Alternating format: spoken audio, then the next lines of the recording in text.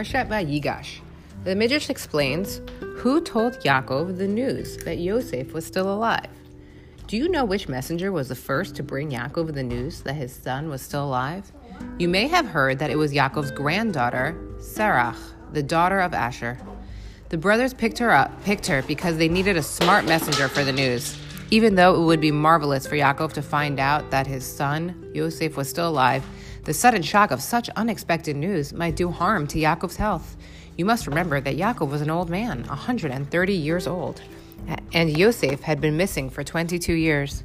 Therefore, the brothers picked Sarah, whom they knew to be a smart girl and who played the harp beautifully. Sarah began to play music for her grandfather and softly hummed the words, "My uncle Yosef is still alive. He is a ruler over Egypt." She repeated these words over and over until her grandfather began to smile. "What you are singing here is very nice, Sarah," her grandfather said. "It sounds like good news. May you be blessed with a long life for cheering me up with such hopeful news." Nevertheless, Yaakov did not really believe his granddaughter until the brothers confirmed the news and he saw the wagons Yosef had sent. There is a different opinion that it was Naphtali who first told Yaakov that Yosef was alive.